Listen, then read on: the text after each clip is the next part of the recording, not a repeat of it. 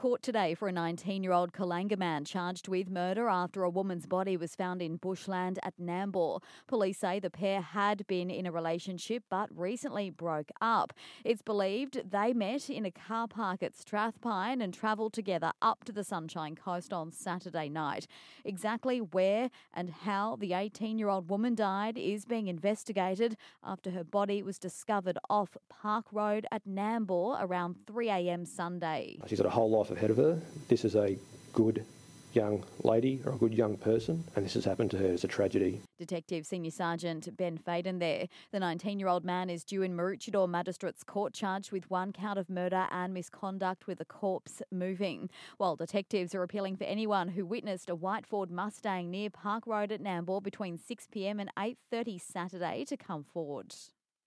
Canberra is announcing a massive fund to plan ahead for natural disasters, with full details to be disclosed in tomorrow night's federal budget. The time ahead is difficult indeed. In the budget on Tuesday, we'll confirm that the Disaster Ready Fund will be funded in the budget. What that's about is trying to get ahead of these issues. The PM says the Disaster Ready Fund will involve investing in the likes of levees and infrastructure to reduce the risk.